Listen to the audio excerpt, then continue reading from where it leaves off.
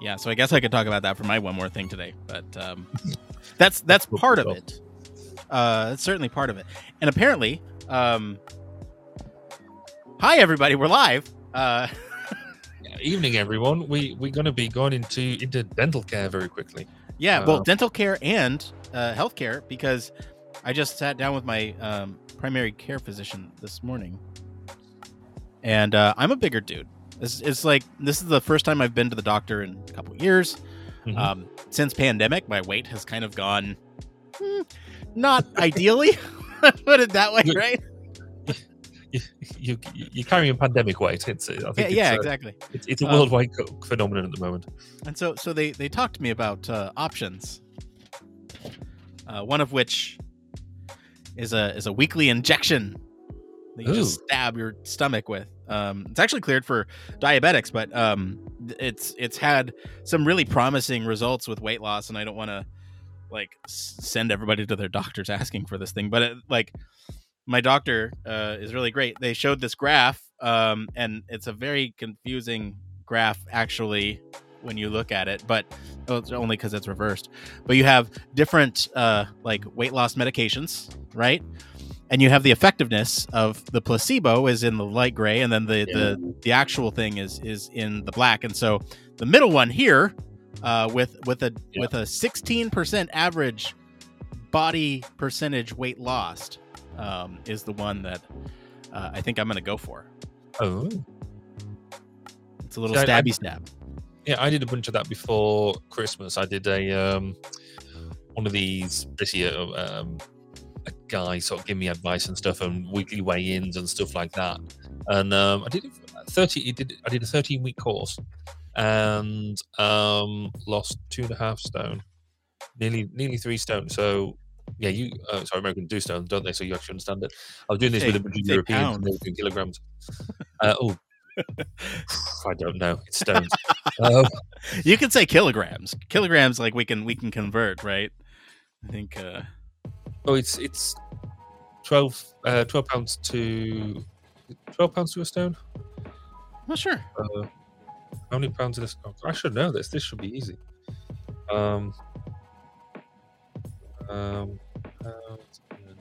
Stone. I love Google. 14 pounds in a stone. So, dang, that's pretty good.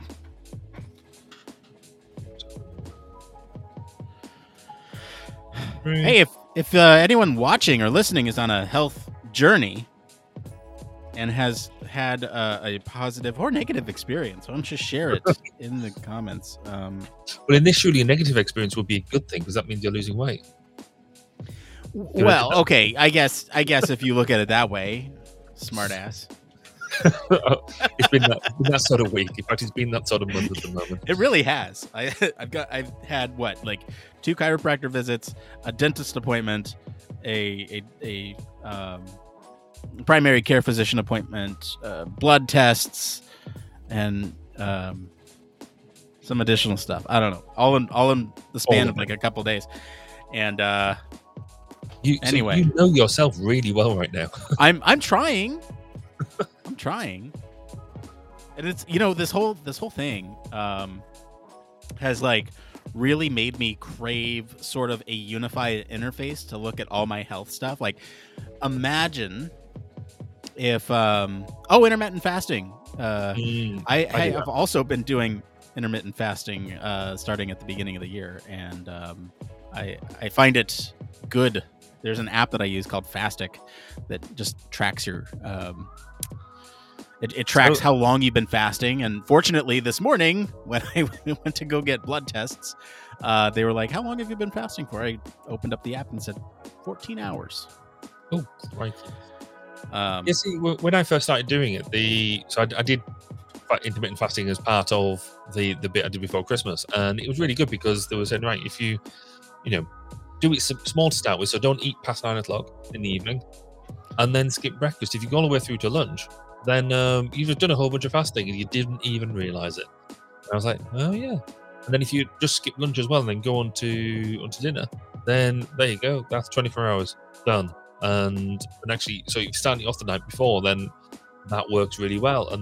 But then he was started to push it a bit further. So missing breakfast I found dead easy because this whole, I don't know what it's like in the States, but in the UK, it was very much the breakfast is the most important meal of the day. You must do it. And I'm like, well, maybe in old times, but it made sense that actually I don't really need it. It's an easy meal to skip because I'm still asleep, so I don't realize I missed it. But then I would sort of skip lunch, but then in the evening I would come home, say about 5 o'clock in the evening from the office, and it was got to the place that Amanda, my wife, or the kids would have to have something to throw at me as soon as I walked in the door, because apparently I got a bit hungry. So apparently they could tell when I was on a fasting thing because I was slightly tetchy. And so they'd just throw food at me as soon as I walked in. And but the whole low carb thing works really well.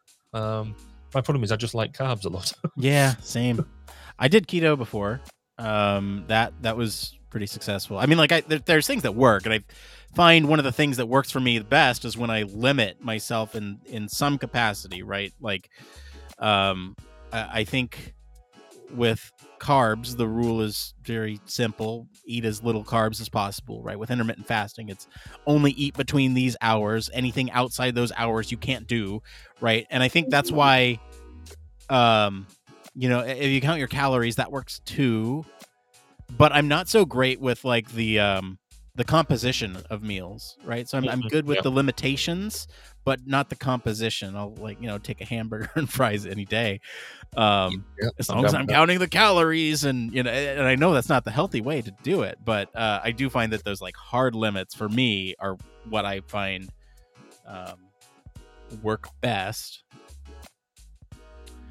I was gonna say, so this whole experience this week, and I guess over the last month or so, has had me really craving some sort of unified interface to like look at all of my health data, right? Like I want to look at my dental records next to my health records and my blood tests, and I want to see that next to even my Fitbit data, and I want to see that next to my optometry data, my eye data, right? Like I want to see all this together and kind of get like and maybe, having all this stuff tied together. This is just a pitch for somebody if they want to put this together. Make an API that, kind of connects to all these different services used by all these different healthcare professionals, right? And maybe there might be some clues that like in your eyes and your mouth that and your Fitbit data that contribute to your health factors that maybe you didn't see before. And I guess that would be the business model, right? You have users anonymize their data, and so you can look at it and provide potentially insights, recommendations or care and insights. I don't know. I find myself really craving that, because right now I'm like I said, I'm looking at multiple papers with my stuff on it, and there's apps, of course, but like. It is interesting, isn't it? Because I mean, certainly, my UK experience is that healthcare professionals. So most of our healthcare is joined up, and so doctors and it's sort of joined up actually. Optometry and hearing, and that isn't necessarily in the same place, but they all have the all of your notes, so that would work. But we as consumers don't actually really get to see them notes. I think we can ask for them. I think we could see, but also that you don't know what doctors are writing anyway, so they have their own special code, and so you wouldn't see it. So it is interesting the fact that we don't actually have easy access to our own data in a way that is meaningful to us, right? Or even the ability to like communicate things across specialties, right? So like let's say I am taking a new medication and I want that to be sent out to my optometrist, to my dentist, to, basically anywhere else that might be relevant, that might have an interaction with that medication, especially, an adverse reaction. It'd be cool to have that all synced up. And then, you have apps like, oh, hey, I bought this today because doctor's orders blood pressure. Like what if, this synced up to everything too, and you could just get a big picture of your health. There's got to be a market for that, and there's laws, I'm sure, that prevent it from happening in in a way that makes sense. But like, I don't know. It's just I think also probably the official medical domain, the professionals in that domain would probably be against it for. They're probably lobbying against it. Yeah, you're right. Yeah, probably for two reasons. One is that that's their specialty field, and actually that's where they get paid the big bucks, is because we don't understand that stuff. But two, I think we are already bad enough at looking at a little bit of data, going onto the internet and realizing that just from that little bit of whatever it is that you're suddenly going to die in the next 30 seconds. The fact that we just can't, we're very bad at self-diagnosis already, becoming hypochondriacs. But would having that information just make us worse, or would it make us better? Actually, if we had our entire picture in front of us and we could actually contextualize things a bit better, would that mean that we'd be less hypochondriacs? I'd like to say that that we would become less hypochondriacs, but I don't think that's the case. I know even I can be, even though I do try and not do it, there are times when I do sit there and go, well, actually, I've got this and this, that means this, and therefore I should do way too many things. Yeah. We should do some show notes. Yeah, we should, because I haven't touched them today, and I see you've put a lot in there. So we did so much last week that I felt I needed to step up. I've chucked in 4 it came froms. Excellent. Let me take a look at this, because I did look at the show notes, and I think you have a great outline, and I think I am good and prepared to talk about any of these things at length. I have no problems there. So yes, let's get through the it came froms, and I think we'll be good on the show notes. So I've thrown 4 in there that I'd sort of checked up during the week that I thought would be kind of interesting. Okay. Yeah. The first one around best and worst UX experience this week, I thought would be contextual. Also, I didn't know whether that was good or not. I just thought it was interesting. Interesting, yeah, for sure. And I thought that's kind of my or was the impetus for one more thing. It's kind of like, hey, what have you seen this week that's been awesome? But then we slowly evolved that into more bantery. That's okay. Mute problem. Oh, geez. Just so I like this idea when I must have got through nearly in fact, I got through an entire week this week without actually accidentally leaving myself on mute. I'm trying to take that as a bit of a plus nowadays. But the reason I think that's quite interesting is that actually for both Zoom and for Teams, the way there should be just a simple key button press just to turn yourself on and off mute easily without having to do a mouse button press. And none of them have it. They're all either a combination button. I mean, Teams is majorly complex, comparatively. Well, Zoom has the push to talk, so you push down the space bar. It is, but I want to be able to switch it on and off. I don't like push to talk. So I want to be able to press it. And I press sure, you can toggle it. I don't think it. No, I think I might have not tried hard enough. But like, look, old school chat software like Ventrilo. Like that had it figured out. You could either toggle on or off, and I imagine that those exist in the software today. I don't know if it's worth a whole discussion. We can talk about it here, but maybe another one instead of that one. That's why I give us 4. The next one around Teams I thought was interesting actually, because there's a whole age thing and there's a whole should it be a website anyway, and etc. Given that most teens don't use websites anymore. That's heavy hitting. Which one? The topic anyway. The teens. We could use that as a springboard for like how to interact with special populations. And I mean, there's any human research training will teach you how to take special care with those specialized populations, at-risk populations. Children are one of those. But also, it springboards us into looking at what the next interaction platforms are. because when I deal with other stuff, we talk about how do we do it on Facebook and Twitter and stuff. Well, actually, 11 to 17-year-olds aren't using Facebook and Twitter; they're using Snapchat and all that sort of stuff. Yeah. Oh, hang on. I had okay, sorry. I had a question it come up in our Slack that I do want to make sure that we talk about because it was a good question. And so there's one. We can talk about one for sure. It's about accredited versus not accredited HFES universities. And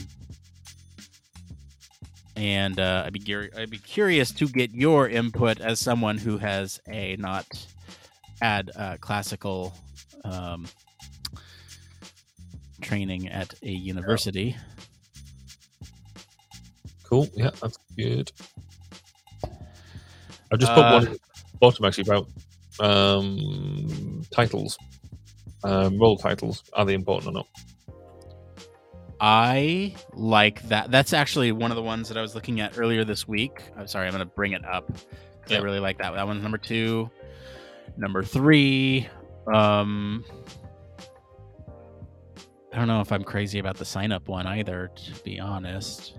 Those are interesting little like short sharp ones. Yeah, they're almost like opinion based. I guess what is the word I'm looking for here? They're almost like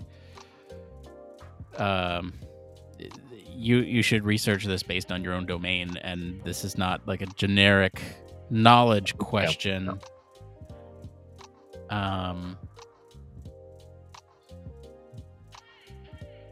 There's one that came in this evening around skills regarding HFE and robotics. I saw that one. I'm pondering that one. I don't know if I know enough about that domain to speak intelligently about it. It's never stopped me in the past.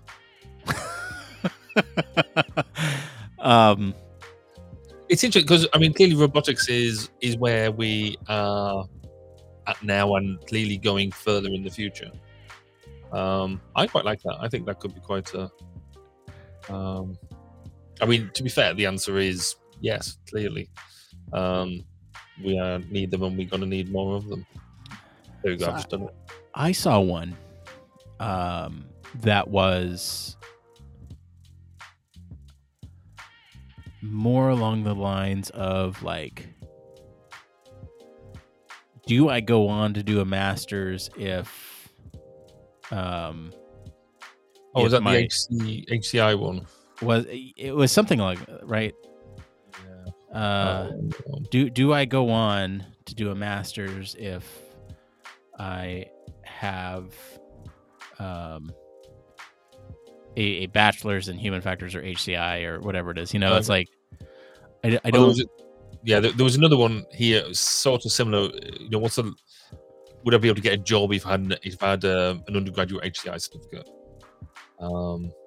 Where's that one? That's yesterday at 2:00 or 8 minutes past 2. What date? Sorry. Yesterday. Yesterday. In fact, I couldn't paste it. Because if nothing else, I can go in the bank as well. Oh yeah, that's not the one I was thinking of. There's definitely here.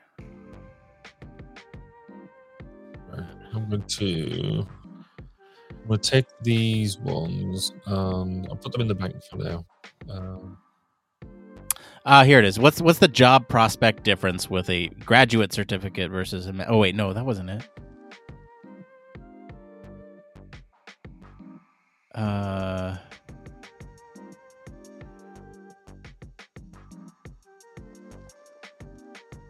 Undergrad, after graduation. Okay. Well, that's not it. Where was it? I'm really struggling with finding where this question was at. Oh well. It's gone. I've lost it. Sorry, everyone. That's been like the best question ever, and you just don't care about it. Maybe I misremembered. I'm not sure. I knew I should have marked it. That's what I should have done. Well.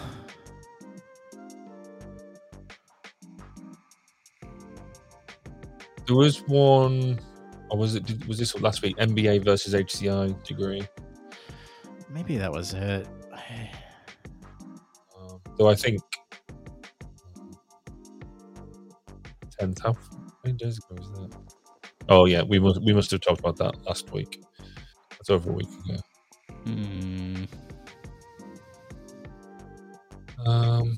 Desperate for help with statement of purpose.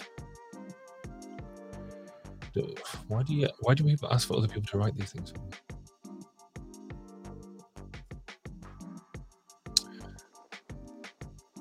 Are you a salaried employee, independent contractor, or freelancer?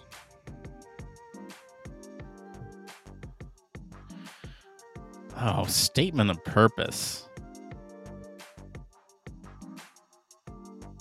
How do you feel about statements of purposes? Oh, well, I mean that specific question is asking for other people's examples, but like, how do you write about your purpose? Like, that is a hard thing to do. I remember struggling with that when I was applying to grad schools. See, I was lucky because I didn't have to. Yeah, I know.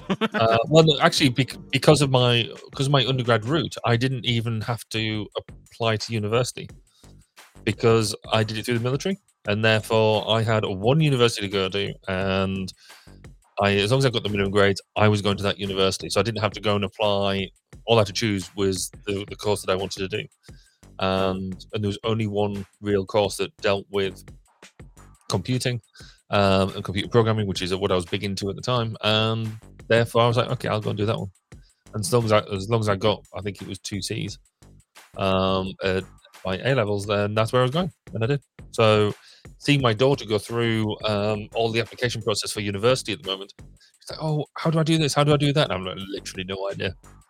So that's where Amanda's much more used than I am, because she actually had to do the whole job properly. But that was interesting. I was talking recently to some university staff, some university lecturers, where we were talking about writing statements of purpose and that type of thing. They're like, literally, we rarely get a chance to read it, or it can you normally, because the criteria for getting into the course is so based on grades and things like that, that actually the statement of purpose rarely makes actually that much of a difference. So. Yeah, I've not seen it from the academic side.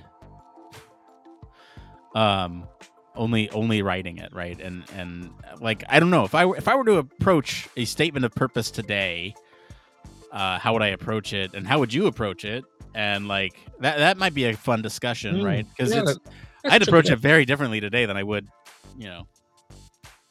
10 years ago. Yeah, I guess that's also to do with positioning, though, isn't it? Because chuck it in. Let's talk about it. I think that's worth doing. Okay. All right. Yeah. Let's do it, because I am struggling right now to even figure out how I might talk about this, but I still think it's a great. Yeah. I mean, that's what makes it fun, right? Did you grab it? I'm just grabbing it now. Okay. I lost there it. We go. I'm looking for it. Okay, you got it. Okay, cool. So I think we're good with our notes, right? That's yep. Okay, cool. Let's should probably strip out the bank, actually, because the bank is quite huge. We just scroll past it every week. We do. You know what, though? I'm okay with keeping the bank, because you never know. You just might need it.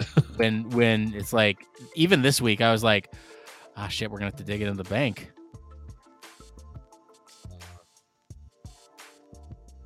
Cool. That's and at our lab kickoff meeting, I did mention there were some work threads that I want to chase down that might actually benefit having that bank there. Okay. So Deep Sea O. And this is...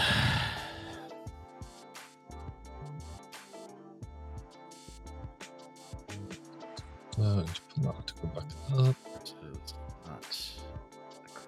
not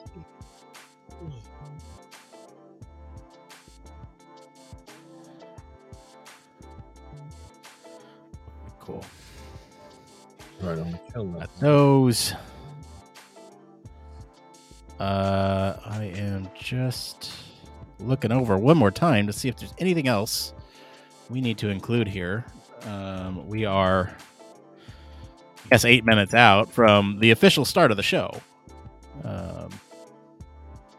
So we'll see. But I think just in terms of show notes, it is pretty complete. So thank you, sir, for stepping in today while I stepped out and took care of my health. No worries. It's what being a team's all about. That is true. Teamwork. Is that the right episode number? Yes, it is, because it was 231 last week. 232. So I've been doing mine in seasons. Yes. I've literally just started season 4. Sometimes I cannot believe that we have done 232 episodes of this thing, and you've been around for when did you start on the show? Because at some point I just need to make you like a permanent resident on our website of like, hey, you are a host, and include you in the show description. I was thinking about that today. I was like, shit, I should probably. I can't remember when I started. Was it September that I started chatting to you on Twitch? I think so. And it was around that sort of time then Blake started his new role and stuff, and yeah, that sounds about right. Timeline wise, it all happened quite quickly, didn't it? Yeah, it did. Well, here I have a way that we can check. If you go on over, you should be able to go on the website, and it should tell you. Official website, yeah. Hang on, I will bring it up here for everybody watching along. Let's see here. So if you go on over to our official website, and you scroll all the way to the bottom here, you'll see the hosts, and this is where I was saying we gotta include Barry on there because we have some of our lab members, and I gotta update that too. Our lab members. If you come all the way down here to guests, we should see. Oops! Accidentally called my wife just now. Not that that's a bad thing. It's just I didn't mean to, and she knows I'm podcasting right now. So you've been on with us for 16 episodes. That's insane. Really? 16 episodes, yeah. Well, because I guess the team sees that you did, and the 2021 recap, and so when did I? Yeah, 219 was the first episode we had you on. That was September, wasn't it? Back end of September. Was September 24. Yeah. Look at that. Over a quarter of a year. Yeah. I think, this is going to be rather sad when I don't know how to handle this with the website. So when I move you over to a permanent host, what does that do for... Because you're no longer a guest. I can't call you a guest. And so, I can't see what episodes you were on. I just, at some point, have to say you're a part of it. And people will be disappointed if they go back before 219 and you're not there. But then I guess there would be a... Yeah, I was going to say... I don't know. I'll just leave it as a guest. It's fine.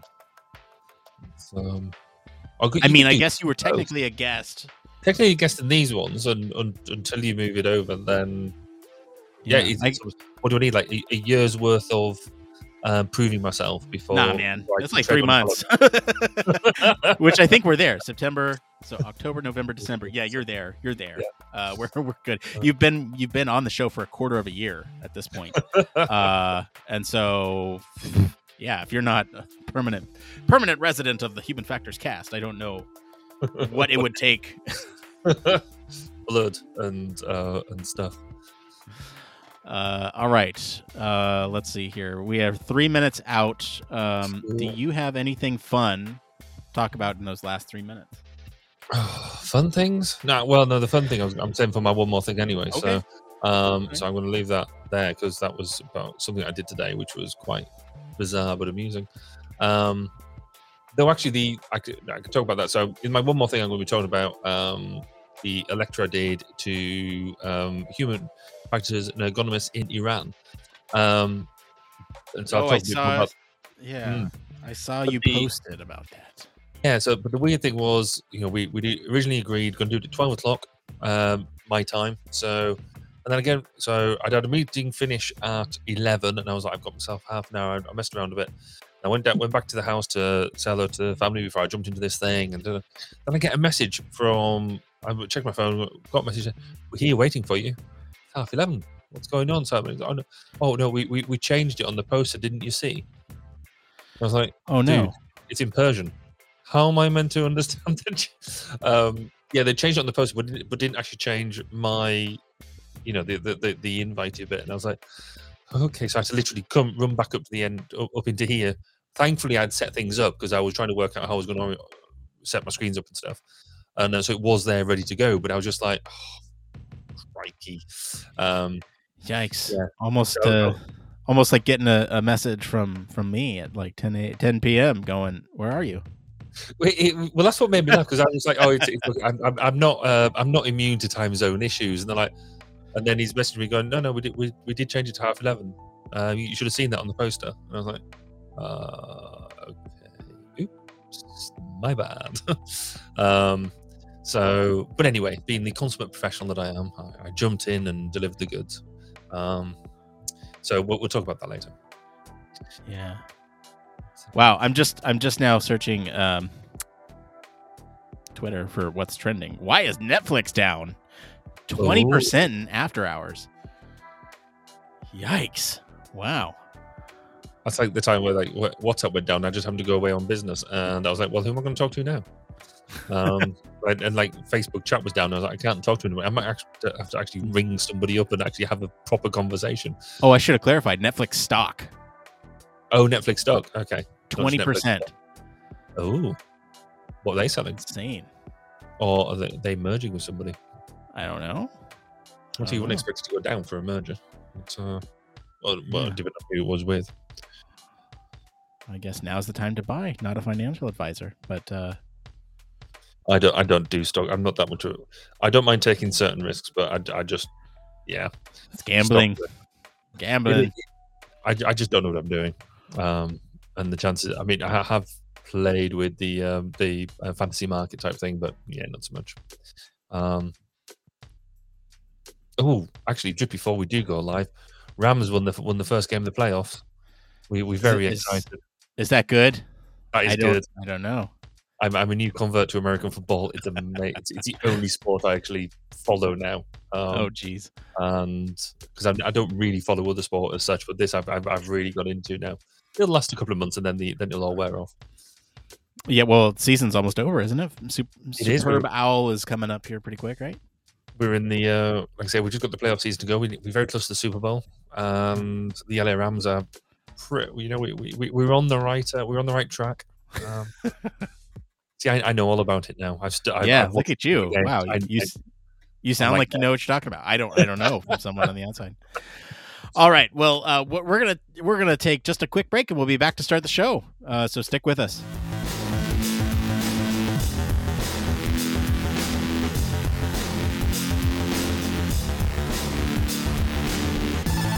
Welcome to Human Factors Cast, your weekly podcast for human factors, psychology, and design.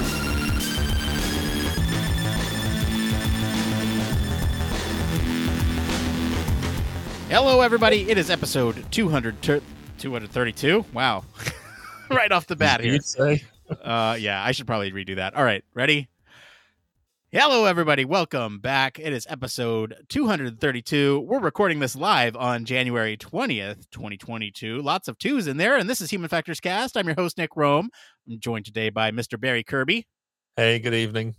Hey, good evening. We do have a great show for you tonight. We're going to be talking about living your entire life in the metaverse. And later, we're going to take some of the questions from the community about whether or not you want to attend accredited versus non-accredited HFES master's programs, whether or not job titles are truly important, and let's talk about statement of purposes. That's also an interesting topic. But first, just a quick community update. We are still taking applications for the Human Factors Cast Digital Media Lab. If you are interested in that, please let us know. Reach out to us, and we'll be happy to have a conversation with you about what the lab can do for you.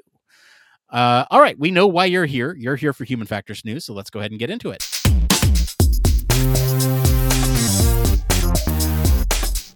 Yes, we have quite the interesting story this week. Barry, why don't you break it down for us? So the story is, experts say people will soon live their entire lives in the metaverse. So do you ever watch films like Ready Player One or The Matrix, where you just plug yourself in or put on the suit and you're there in the virtual environment, able to look how you wish and do what you want? Tired of that day-to-day grind? Want to travel the world, see amazing things, and even transform into an entirely new person? Well, according to these people, you're in luck. Experts believe you'll soon be able to live your whole sad life in the metaverse. The director of consulting for Future Today Institute told the New York Post she believes that a large proportion of people will be in the metaverse in some way by 2030. Whilst many will be using it only for work, she believes that it will play a bigger role for others. In fact, they added that will live the majority of their waking lives, waking hours, jacked in. AR wearables may be as pervasive as smartphones today. The CEO of 3D software startup Cesium told the Post. He added that he believes that the products like Facebook Oculus headsets might one day completely replace cell phones. Though we're still a way off from that, and even that 2030 prediction is very likely overly ambitious. Metaverse technologies are still woefully archaic, as anyone who's ever worn an Oculus product for more than half an hour can probably attest. So while some companies are jumping onto this metaverse train in a big way, the technology is still fairly unrefined and limited to a relatively small number of use cases like video games and deeply unpopular concerts. It's probably a bit harsh. But they do admit that fully realized metaverse, such as Necromancer or Ready Player One, is likely far off into the future, saying that if you're asking when we'll all be running around Neo-like in the Matrix, it's probably a bit further out than 2030. So, Nick, where are you with the metaverse? Are you ready to jack in, or do you just want to tell it to jack off? Did you workshop that one before the show? I did. Was it good or what? Wow. Look, so, man, this in the far future,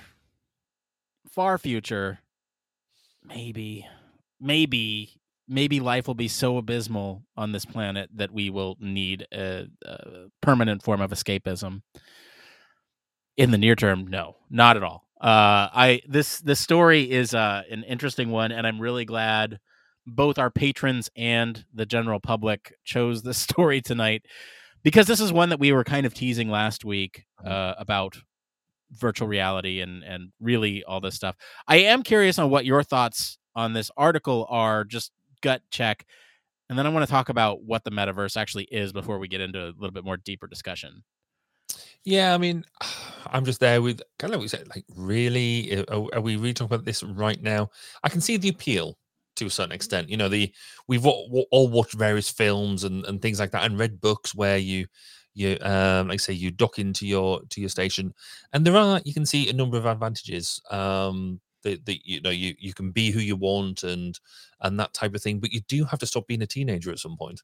And there is this thing, human contact. I mean, there's so many people now, especially I think with the pandemic and lockdowns happening, that you really now, I guess, relish or understand or at least appreciate human contact when you haven't been able to see people for so long. So I can see more online happening, and I can see the better we can integrate with online, getting away from keyboard, mice, and having to use screens and stuff.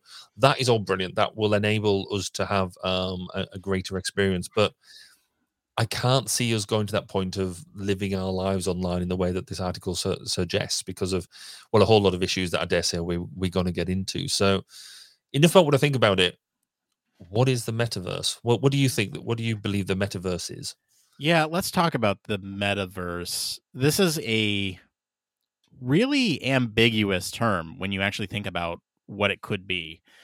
And I think about the metaverse in the same way that I think about virtual reality, where virtual reality is traditionally thought of as like you put these VR goggles on and you're in this 3D computer animated environment. And I tend to think of it a little bit more broadly than that. Virtual reality is anything that takes you out of what you're doing and puts you either mentally or physically or metaphysically in a different environment. And so this could be anything as simple as like storytelling to me, right? You are transported to another world when you are reading a book. And somebody is so vibrant with their words that they're able to paint a picture of what it's like to be there. And if it's in, first person, the book, then you're able to transport yourself into that environment. I think that's a broader version of virtual reality. I think when we talk about the metaverse, to me, this is just as ambiguous because you could very easily replace metaverse with internet and it would largely have the same conceptual basis behind it. I think when we talk about metaverse, I think the broad understanding of it is these virtual spaces in which you are navigating through or interacting with in a 3D environment. So I think that's what people think of when they think of these metaverses, right? You have some sort of virtual avatar and you can go from different environment to different environment and interact with either other people in that environment or other characters in that environment. And the purpose of those environments is for a variety of reasons. It could be like, you could be in a mental health space where you are meditating, or you could go into a game space where you're actually just playing a video game with your friends, or a watching space where you're watching a TV show with others, or this, if we want to get really immersive, some sort of shared space where there's immersive storytelling happening all around you and you're able to witness it from your perspective. And so there's a lot of things that the metaverse is meant to encompass, or that the current vision of the metaverse encompasses. And I think there are a lot of different issues when we think about actually living in this environment. I want to get your take on the metaverse. What is it to you before we start jumping into some of these concepts? See, this is where I think it's quite interesting, because we look at where we're at now and where you're right. When we talk about the metaverse, we get into automatically assume it's an immersive environment. You're wearing some sort of goggles, or it's visual, it's audio, it's bringing all that together. It is not where you're at now. But then when I just sort of break down that word meta, it is all about just data or added data. And when you said it's about, it's just fundamentally the internet is that kind of it, because you could on one level argue that what we're doing right now, we're in two different countries, two different time zones, coming together through the internet to provide a almost a visual and audio experience for other people. Is that not the metaverse?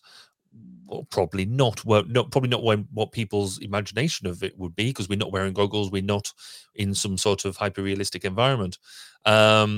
So, yeah, I don't know. I think it does have to include the environment thing, because that's what the people are led to believe it is. But I think actually it could be a lot simpler than that in what we're doing. But yeah, I think, like I say, it's ambiguous. I think somebody's got to make a lot of money off it fundamentally. Yeah, I think you're right. There's a lot of different definitions of the metaverse, and there's a lot of different concepts of what it could be and what it is. But let's talk about some of the human factors issues with being online all the time, and specifically with living life in the metaverse, and how all this kind of plays into the human factor side of the house. We have this broken down by a couple different categories: physical issues, mental health, social issues, environmental issues, and control issues. Where do we start, Barry? What do you want to tackle first? Well, when I was starting to look at the issues around this, it is really interesting when you think about it, that you've got to look at, the human elements, the human factors of this in two different spaces. So I'm actually taken as given that the interface that you interact with, so the that metaverse, the visual aspects and the audio, that they're good. I mean, they will evolve over time, and we know about good usability in that respect to make things engage. Though there is still a lot of work to be done in that space.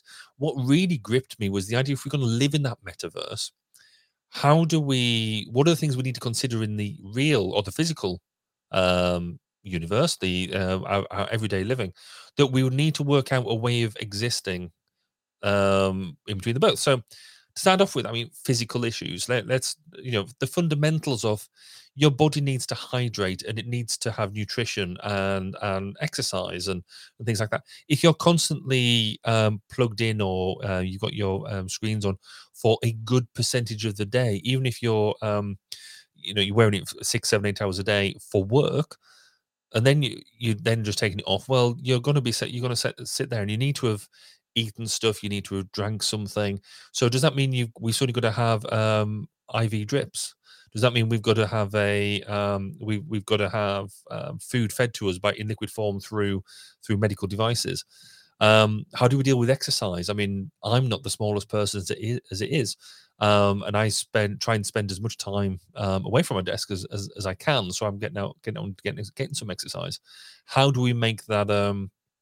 How do we make sure that we're getting the exercise so we don't become massively overweight? Though I guess if we're moderating the amount we're eating and drinking because they come in through lines, then maybe that's a bit easier.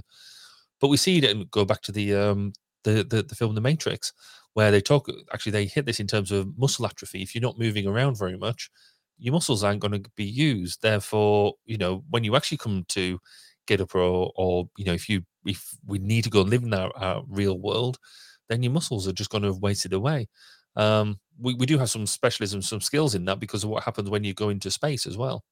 But fundamentally, toilet breaks.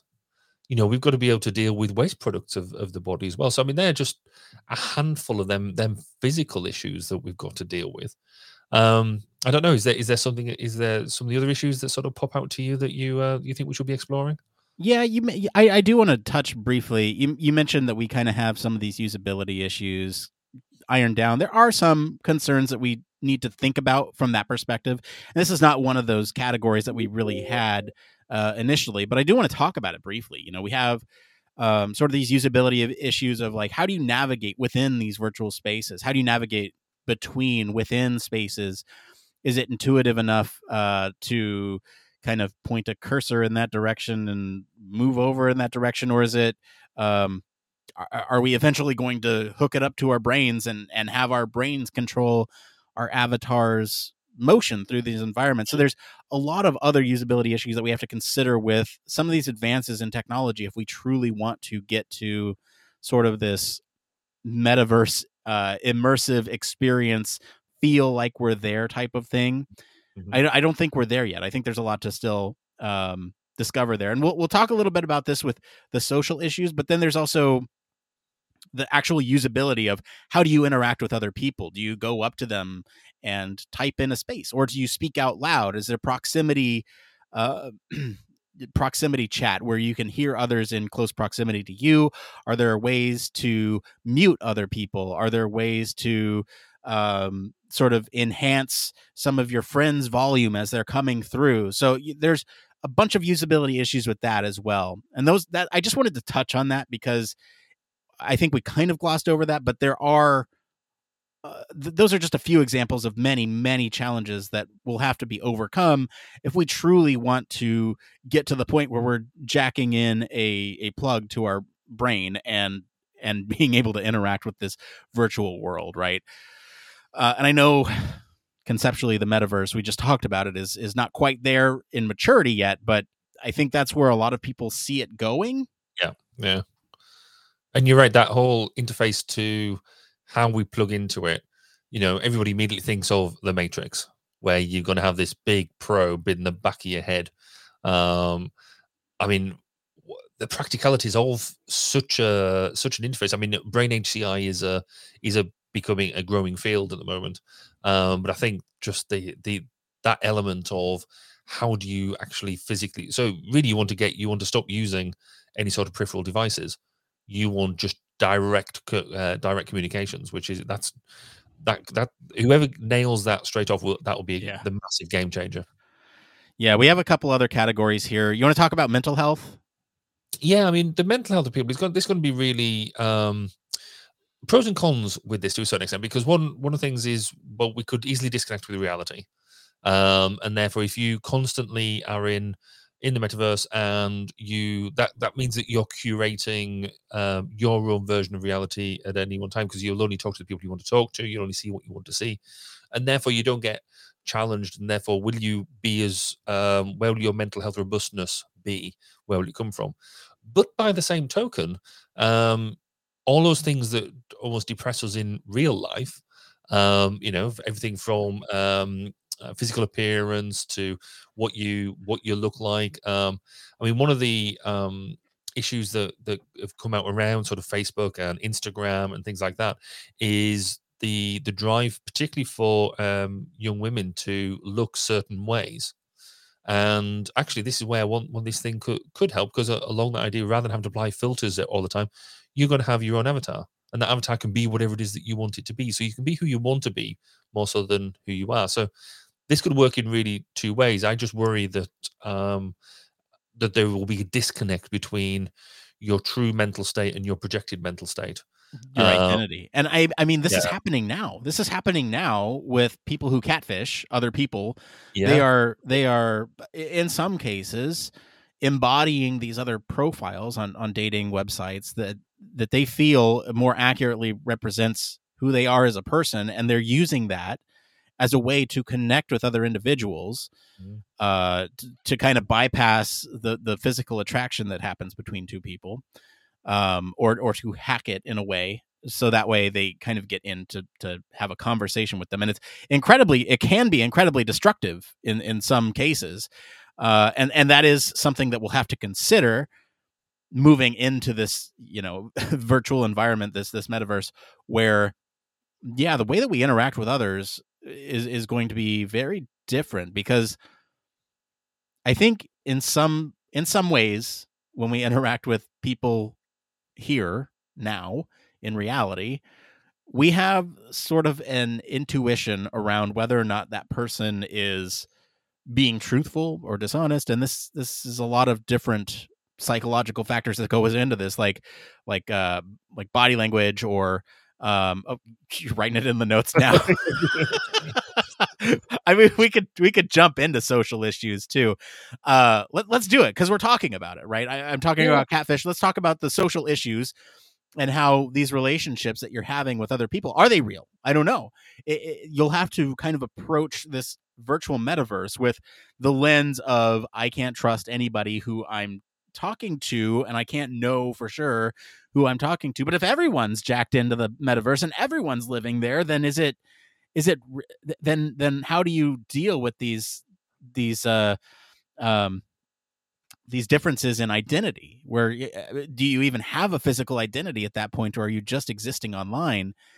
This is a really complex thing to think about, and the way that we interact as humans is going to be fundamentally different in a virtual space than it would be in a physical space, because we won't have all those biological markers that we have in real space, right? We won't see somebody else sweating when they're lying. We won't see their eyes shifting in different directions. We won't see them fidgeting.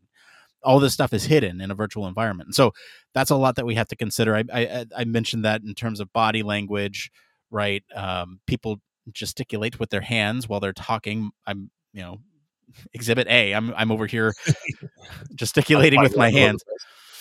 And so I think, in terms of how we interact with people, there's going to be a difference. There's also sort of the ability to be connected with others in a way and at a scale that we as humans are not built to do, right? I think we're already seeing this with stuff like social media. We are connecting with others at a scale that we were not biologically evolved to do.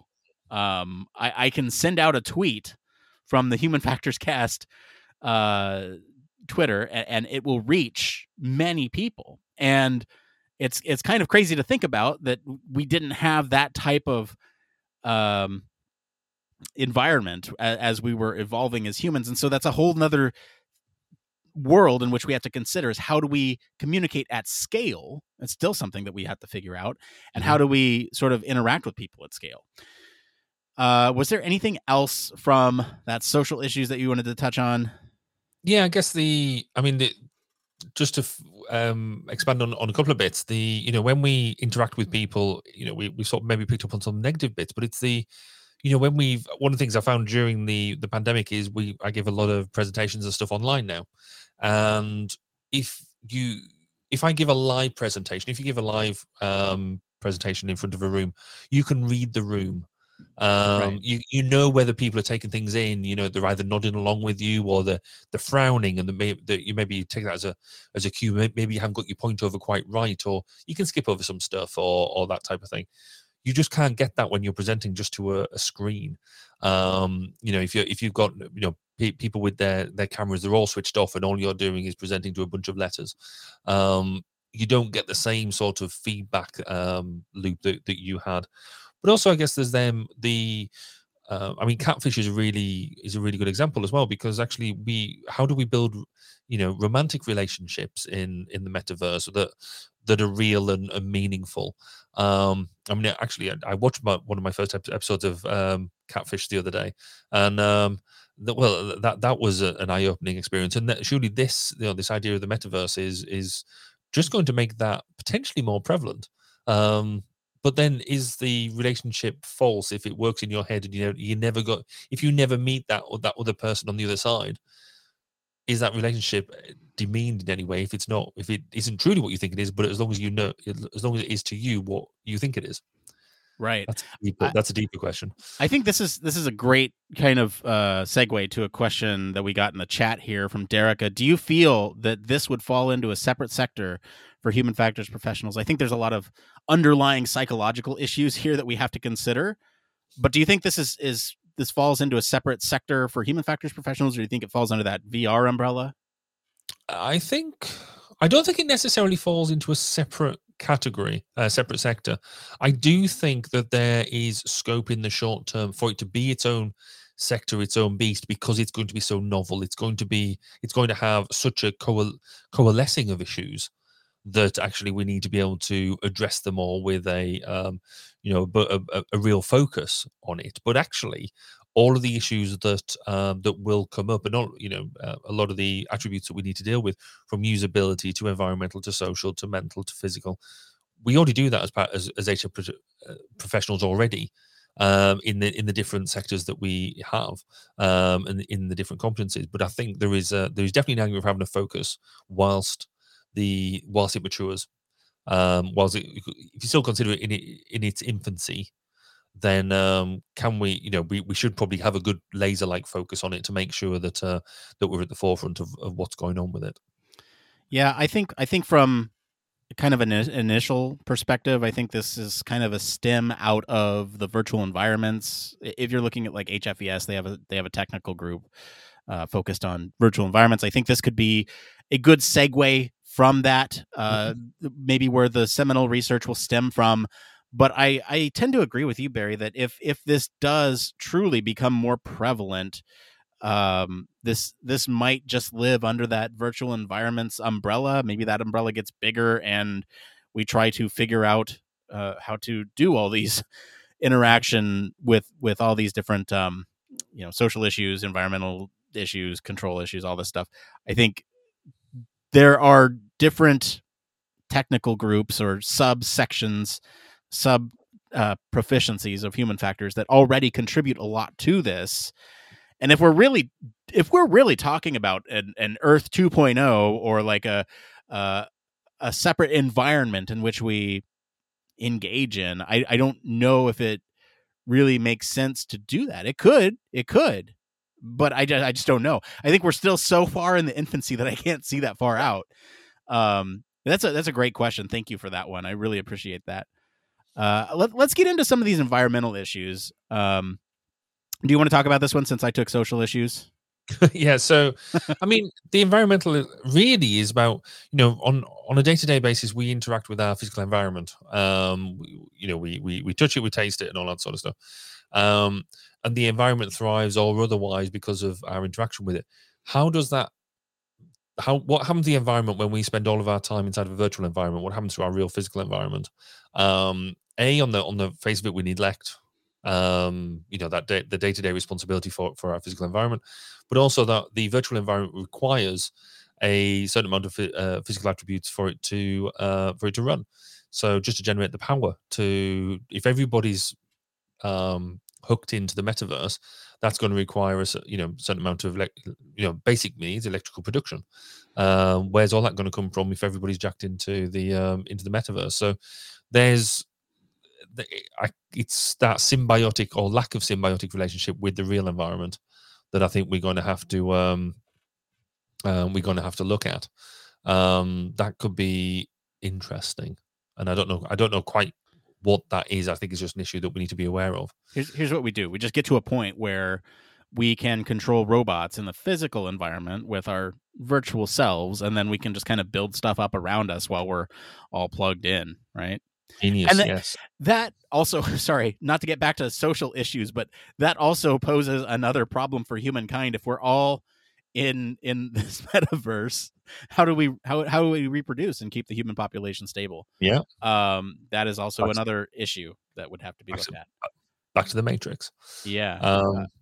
I mean, there's a real fundamental issue with all of this as well, which is who controls it.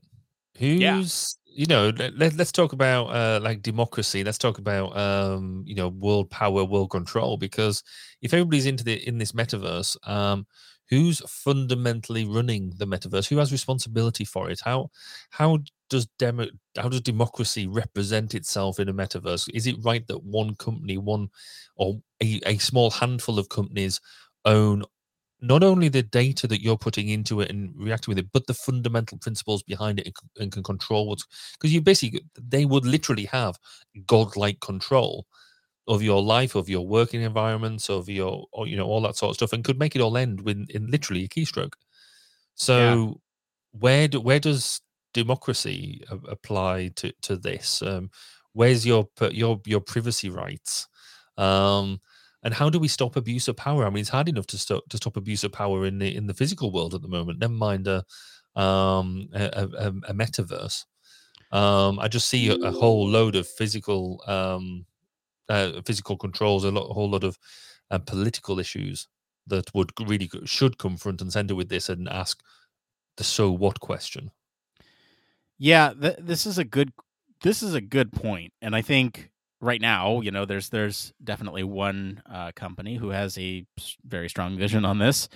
But I think generally the way in which the metaverse has to come out and sort of evolve, I think, has to be natural. And I think it has to be a contribution from many different sources for this very reason, right? And everything needs to be able to play nice together from a technology and infrastructure standpoint, to the point where we are making sure that humans come first, that those privacy concerns are checked at the door. We say, hey, you're entering this new space, and here's everything that we need from you. We need biological data. We need, all the stuff that could potentially be read into the environment. And so we want to make sure that that is salient as human factors professionals. We want to make sure that that information is salient and communicated effectively, and that the people who are interacting with those spaces understand who's in control and who has sort of admin privileges of being able to kick you out of that environment or restrict your access to the stuff. Democracy is an interesting one, because we're thinking from a Western perspective, and a democracies might not work for every culture. And so that's another thing that you have to think of, is like, what type of governments do exist in these environments? Are they truly democratic, or are they, some sort of communist state where you have one person that dictates everything, right? I don't know. It's a question that needs to be explored in that space, and maybe it's a way for people to almost remove themselves from geographical borders. Mm-hmm. That might be an interesting case study where maybe you have somebody that's living in one country that's jacked into the metaverse, but then they're kind of living within the political structure of another digitally. It's a whole complicated thing that needs to be thought out. Yeah, I think these are all really interesting points, and definitely some of these human factors issues that we really need to iron out before we get to that point where we are living in the metaverse. Yes. And suddenly realize afterwards, oh, we should have really thought about that one. Yeah, it's kind of like I see this as kind of following the same trajectory as a facial recognition, where it's like, we can do this. Should we do this?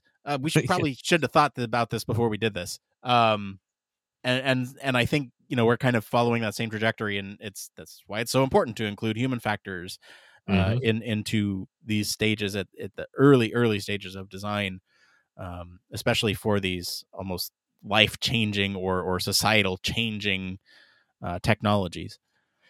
You have a point here about our experience with the VR and the metaverses. Do we want to talk about that at all? Yeah, I guess it's just to highlight that that this idea of a metaverse isn't new as such, or certainly VR environments isn't new. You know, anybody who's had a go on the Oculus Quest or Oculus Rift as the other bit, I've got not the Oculus Quest 2, and I think it's quite good fun when I remember to use it. Sometimes it can sit on the side for ages before I'm like, oh, actually, I enjoy using that. Beat Saber is one of my favorite games, but then, you know, I've played with some other bits that are really interesting. But then Second Life was supposed to be the big thing. It was going to be that everyone's doing concerts in Second Life. The BBC was doing, in the UK, was doing, you know, big things in Second Life, and it was going to be the that amazing thing. And it didn't. It wasn't. It was large. I wasn't never really that impressed. But then Minecraft at the moment, you know, a good 8-bit representation of an environment that kids like to play in, and you know, I like playing in there as well. It's good, it's simple, you can do what you think. Is that a metaverse in its own right?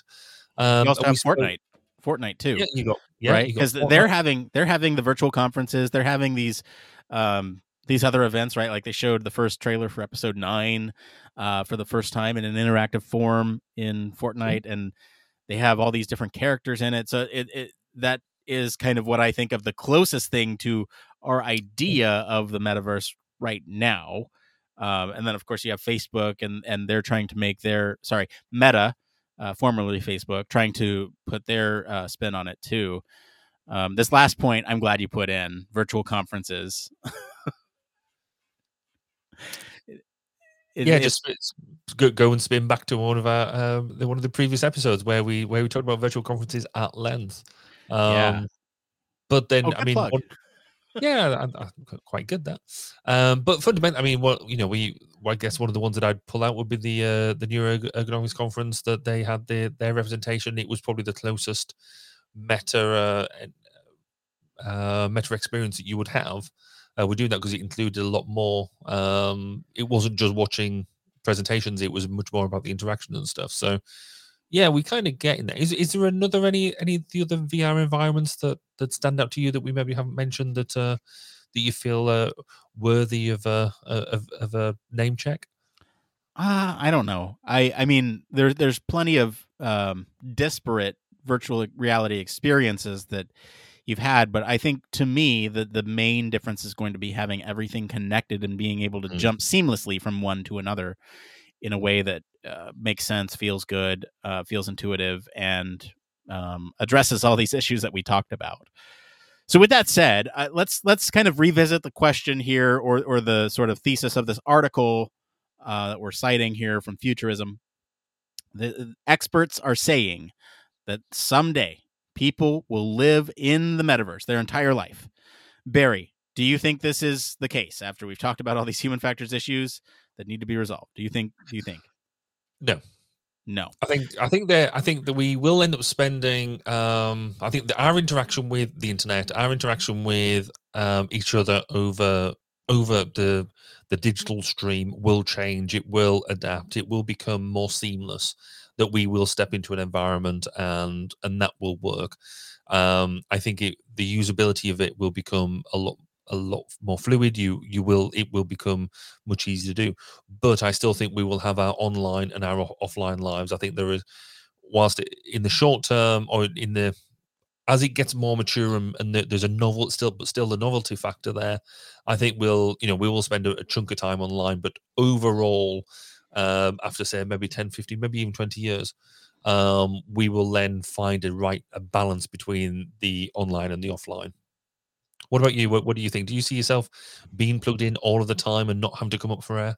Not in my lifetime. Hundreds of years from now, maybe, right? When we figured out all these other issues to where we don't really necessarily have to be a physical entity anymore. Maybe we just at birth download our brains to the metaverse and then, our bodies die off, but we live virtually. One interesting, I've just had a brain thought. It doesn't happen often, so I want to make sure it's recorded for posterity. Is we've talked in the past about, going to Mars and going to different planets and stuff. Would the metaverse be the answer for how we still communicate over them very large space, very large distances?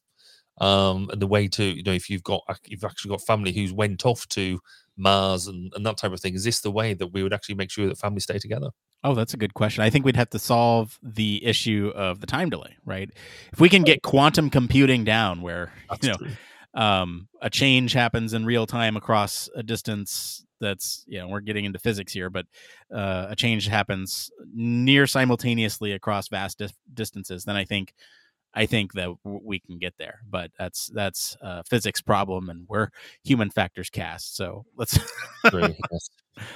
move on.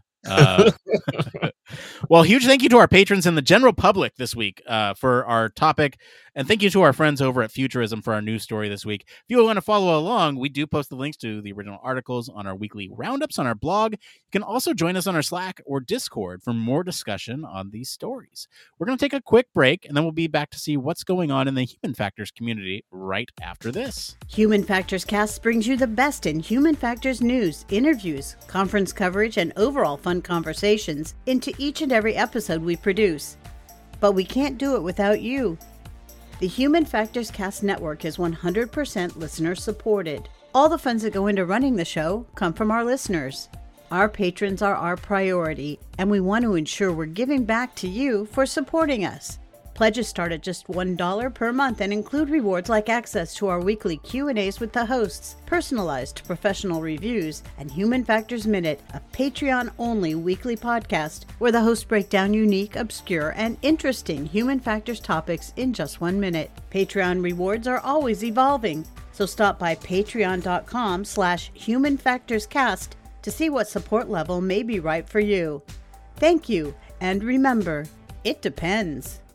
Yes, huge thank you as always to our patrons. Especially want to thank our honorary Human Factors Cast staff patron, Michelle Tripp. One thing that we don't do very often here in this little, I hesitate to even call it an advertisement. It is a public service announcement that this is a free service for you all. We have a merch store. We have some neat designs over there. That includes It Depends t-shirts. It's almost like I planned this, and I did not. I swear I did not. We have the It Depends t-shirts. We have a show logo. I have a hoodie somewhere with it on it. Other cool designs based on Human Factors culture. Like I'm going to Human Factors the shit out of this, and other fun things that you can get to both support the show and look good doing it. So there you go, Treasurer. I said something other than Patreon, but yes, we do want to thank all our patrons and people who buy our merch. Keep the show running. So thank you all so much for your continued support. We're going to go ahead and switch gears and get into this next part of the show we like to call... It came from...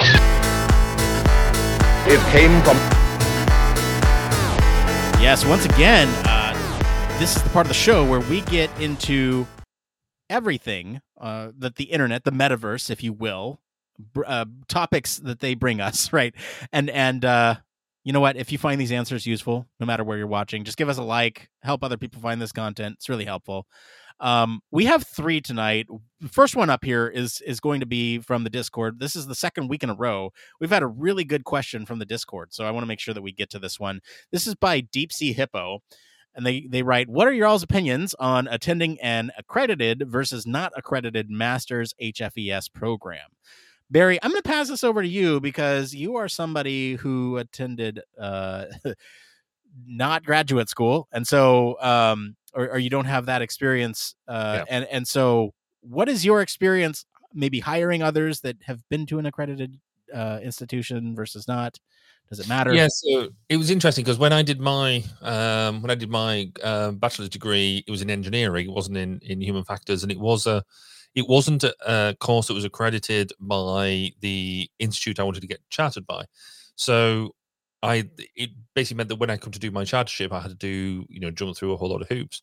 And really, that's fundamentally what it boils down to for me. Is if you're going to go, certainly in the UK, we would talk about the CIHF accredited degree, and if you want to go on and get your full membership for the CIHF, now I'm assuming HFES is similar, but particularly if you want to get your full membership, or you want to get your chartership, which you can get in the UK, then having the accredited degree makes your life a bit easier later on, because it means that the institute knows what the components of that degree was. But fundamentally, later on, it really doesn't matter as much. I think if you, as an employer, if I know that you've come from you've got a human factors degree, and does it matter if it's been a CIHF accredited one or an HFES accredited one? It's useful, but it's not the be all and end all, I think. Yeah, he's waving around his "it depends" t-shirt, but it kind of does. I don't think it makes a difference for jobs, I'll say that, because we would talk to you anyway, and it's really about what you do and what you've done, not necessarily just the nature of your degree. I think it's about where you want to go with your professional qualifications, that it could make life a bit easier for you, but it actually, in the grand scheme of things, if you want to get to a certain level, it's not going to block off any options for you. It might just mean you have to do a bit more work further down the line. Yeah, I echo that sentiment. I think from the HFES side, you're right. Where if they are accredited, then they do have a certain rigor or certain standards associated with them, and so there is sort of a mutual understanding of what you've been through, what you've studied, and where you're coming from. I think you're absolutely right there. It doesn't necessarily matter long term. I think experience is going to have a bigger role in that, and ultimately your specialty is going to play the biggest role in where you go. And so if there's a program that makes more sense because it's more focused on your specialty and less on human factors, and do that. I think there are some other benefits to having a program that's accredited. Let's say if you wanted to work your way up the organizational hierarchy ladder, you can certainly start at an accredited institution by becoming like a lower,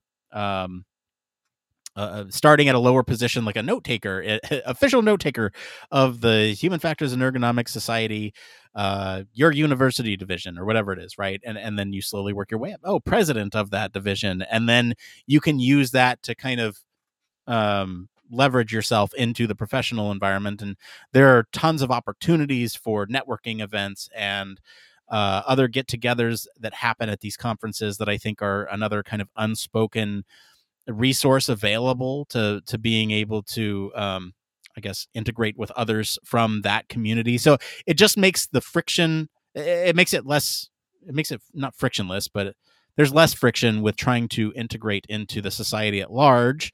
If you want HFES to be your home, other people call other conferences and organizations home, but for us human factors practitioners, right, HFES, Chartered Institute, I think those ones are the ones that are typically looked at, IEA, from those perspectives. You want to look at those, right? Get your foot in the door there. I think that's kind of the biggest benefit to doing an accredited versus not accredited program. But ultimately, I am going to point to my shirt again. It does depend on sort of what your trajectory is for your path. If you want to study something that's very specific, that's outside of that accreditation, don't rule it out, because you can always become a member of that society, and it's not like they're going to look down on you for going to an institution that wasn't HFES accredited. It's a different set of coursework. Yeah.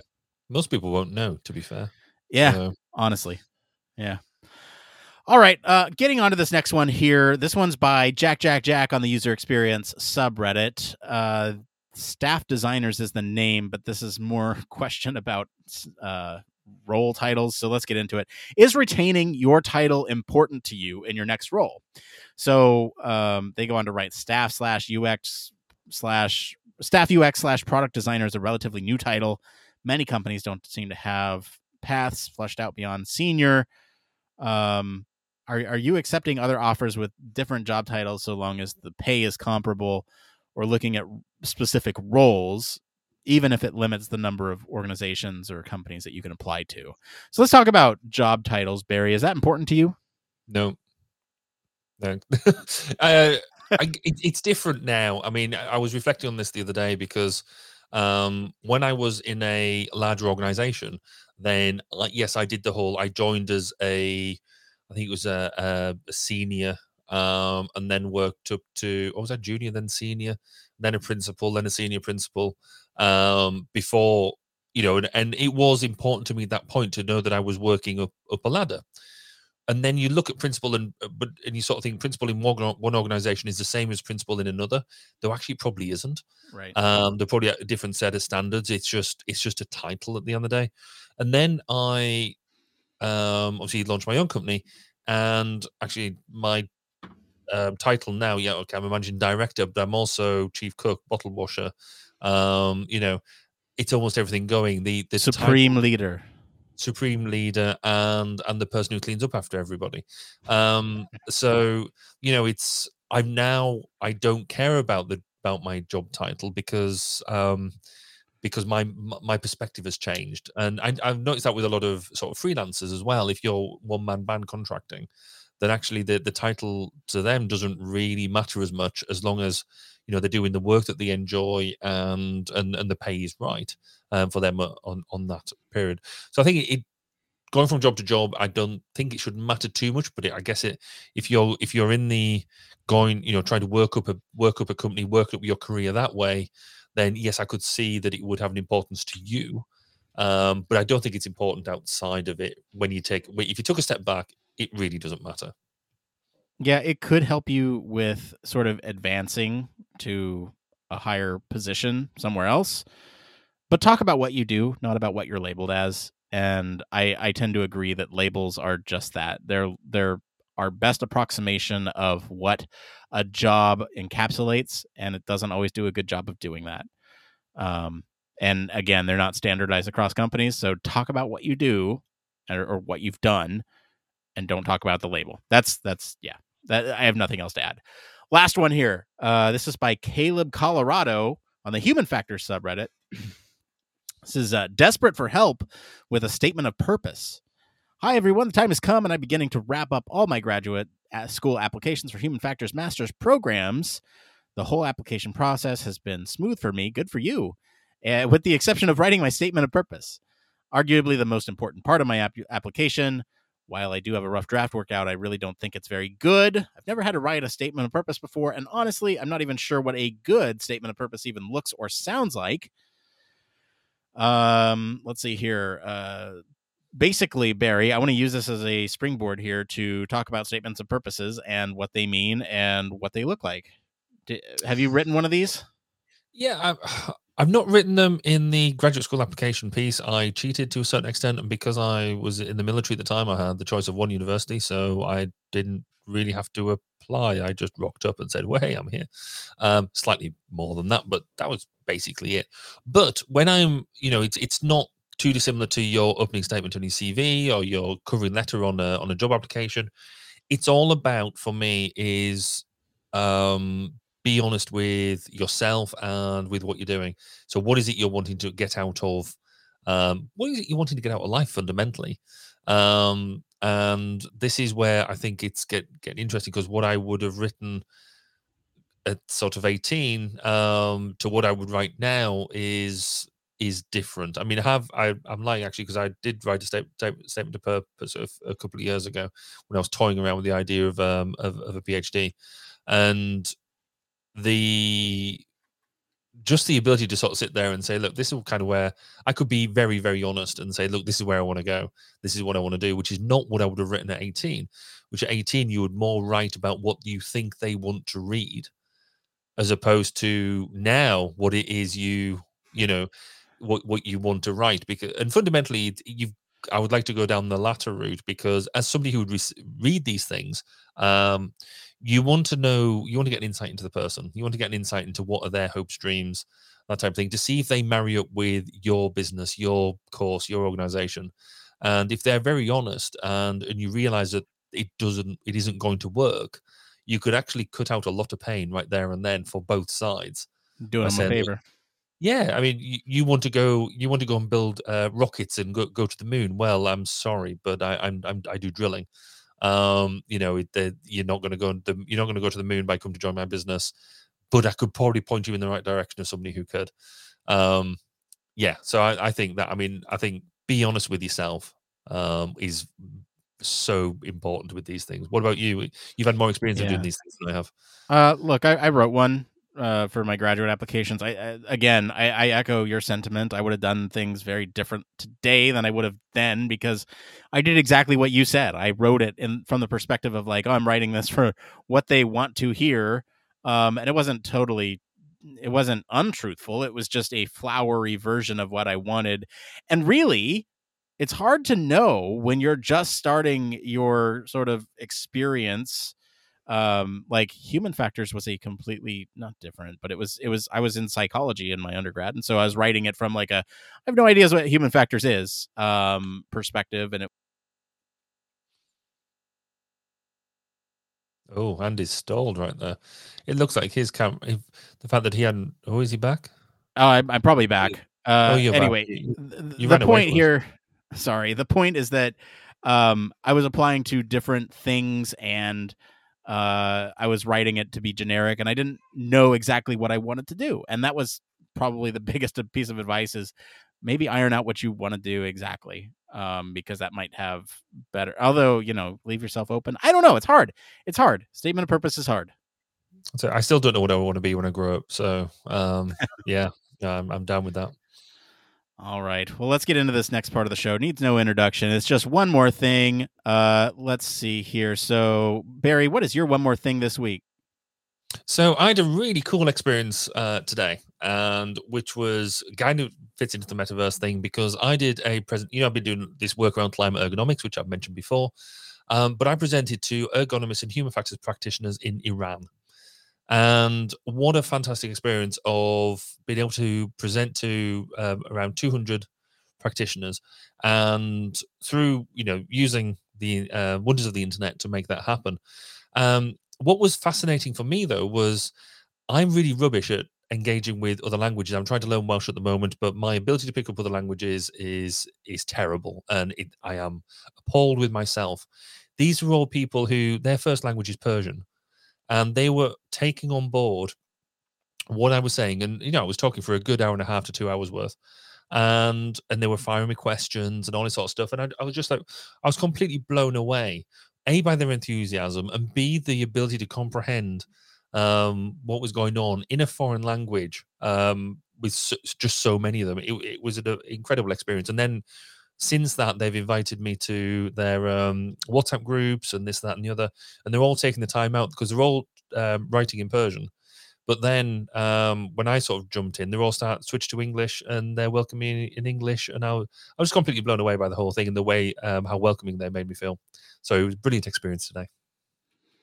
That's good. I'm glad you had a brilliant experience. Now I'm gonna pull a play out of the Barry playbook here, and do two more things, because I have two, I guess, exciting updates here. So first off, I'm Thanos over here, and I'm collecting my Infinity Gauntlet of health improvements. So if you're following the show, I've been making marginal improvements. I think I mentioned my mental health on a couple episodes ago. Physical health, I'm seeing a chiropractor now, physical therapy. So the musculoskeletal side of things is getting taken care of. I went to the doctor for my physical health for the first time in a couple years today. Had a dental appointment yesterday, and last week I had a vision. I got new glasses, and so I feel like I just need to snap, and I'm getting myself on the right trajectory, turning the ship around. So by the time I'm 60, it's not I'm not underwater. The second thing, anyway, that whole said to just treat yourself, do yourself a favor and just get a good team of people around you to help you with some of these things that maybe you're not taking note of, like myself. Second thing, I have a bed story. Do you want to hear the bed story? Oh, go on then. Okay, the bed story. So as a Christmas gift to myself and my wife, we said, okay, no gifts this year. What we're doing is we're buying a bed instead, because we've had this other bed for 7 years, and we I guess we were expecting the delivery on last Friday, so right after the show, right? And then we got the message it was delayed. Okay, well, that's fine. We were expecting to do everything on Saturday. So the new bed included a new frame, a new headboard, 2 side tables, a new mattress, new pillow, the whole everything. We wanted to upgrade our sleep. And so that last Saturday, we took apart the old frame and looked under the bed. There was black mold. So we got to throw this thing out right now. And then we get a message saying, oh, your mattress is delayed. So that night I was like, okay, I don't want to deal with it. We're going to go sleep at a hotel, and then hopefully it'll be here tomorrow. It wasn't there tomorrow, so we slept on an air mattress here. It wasn't here the following day, so we slept on an air mattress for 2 nights, a hotel for 1 night. But the bed is here. Everything's all set up. It's wonderful, and we're very happy we did it. So it's very comfortable. And that's my one more thing this week. Yay! Well, that's it for today, everyone. If you like this episode and enjoy some of the discussion around virtual reality, I'll encourage you all to go listen to episode 216. That's where we talk about how virtual reality could be the key to learning. You'll have to go and listen to that episode to see if it is. Comment wherever you're listening on what you think of the story this week for more in-depth discussion. You can always join us on our Slack or Discord communities, and you can visit our official website, sign up for our newsletter, stay up to date with all the latest Human Factors news. If you like what you hear, you want to support the show, there's a couple things you can do. 1, leave us a 5-star review. That's free for you to do. 2, you can tell your friends about us. That is also free for you to do. And if you want to throw money at us, you can always support us on Patreon or buy our merch. That's something you can do too. As always, links to all of our socials and our website are in the description of this episode. I want to thank Mr. Barry Kirby for being on the show today. Where can our listeners go and find you if they want to learn about Arabic? Yeah, if you want to find out more about what we've been doing, then you can look at my Twitter, which is at Baz_K, or listen to my interviews on my podcast, which is 1202, the Human Factors Podcast, at 1202podcast.com.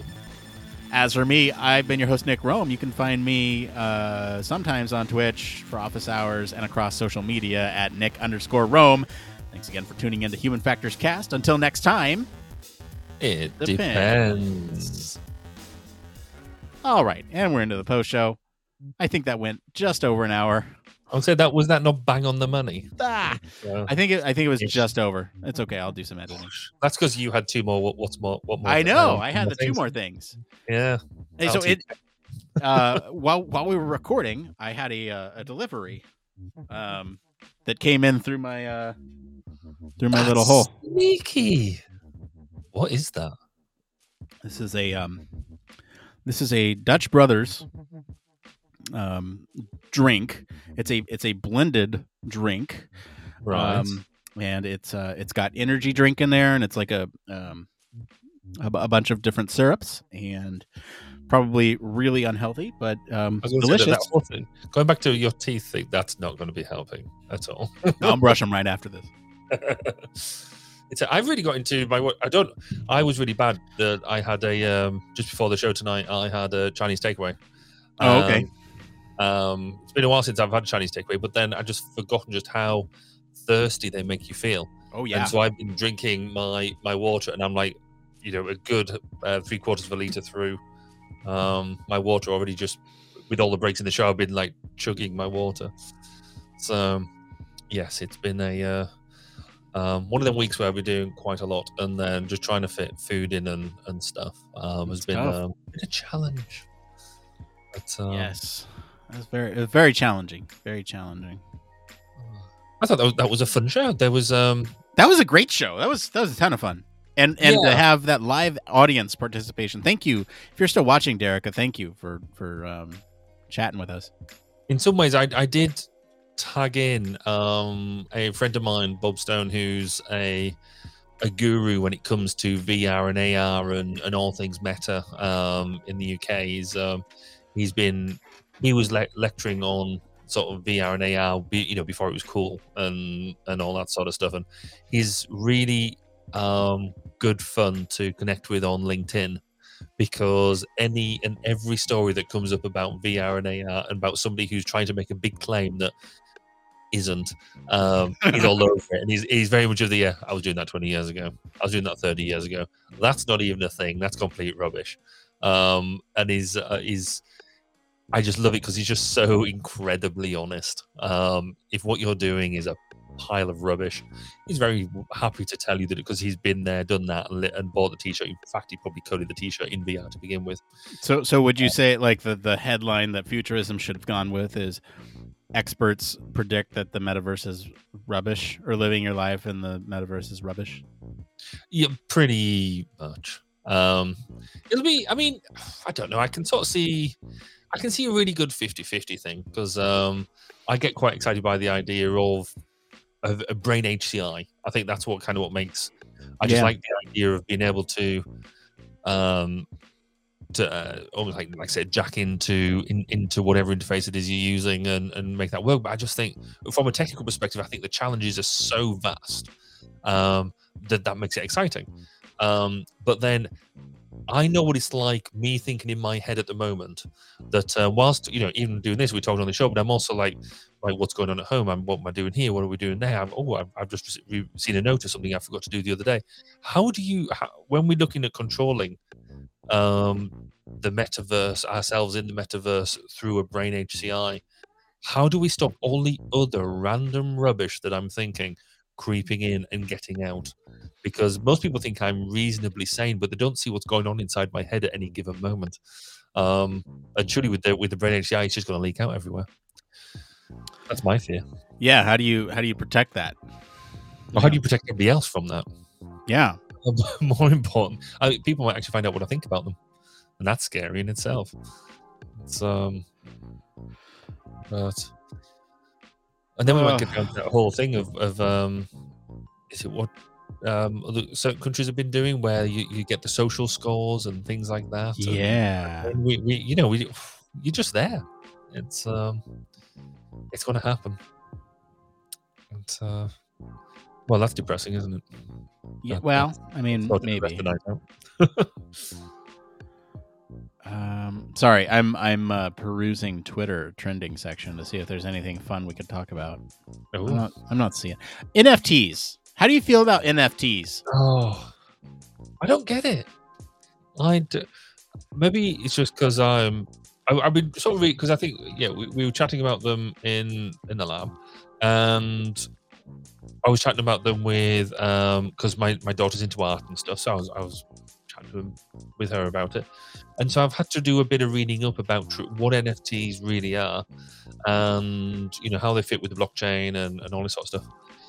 And I cannot believe some of the prices that some things are selling for one, but also it just isn't a thing. I just don't get why people are spending so much money on something that's so easily copied. That I just fundamentally don't get why it's such a cool thing. I think it's a bit of Emperor's New Clothes. Whereas I think when people actually truly look and say, look, it really isn't a thing, and then people have lost loads of money.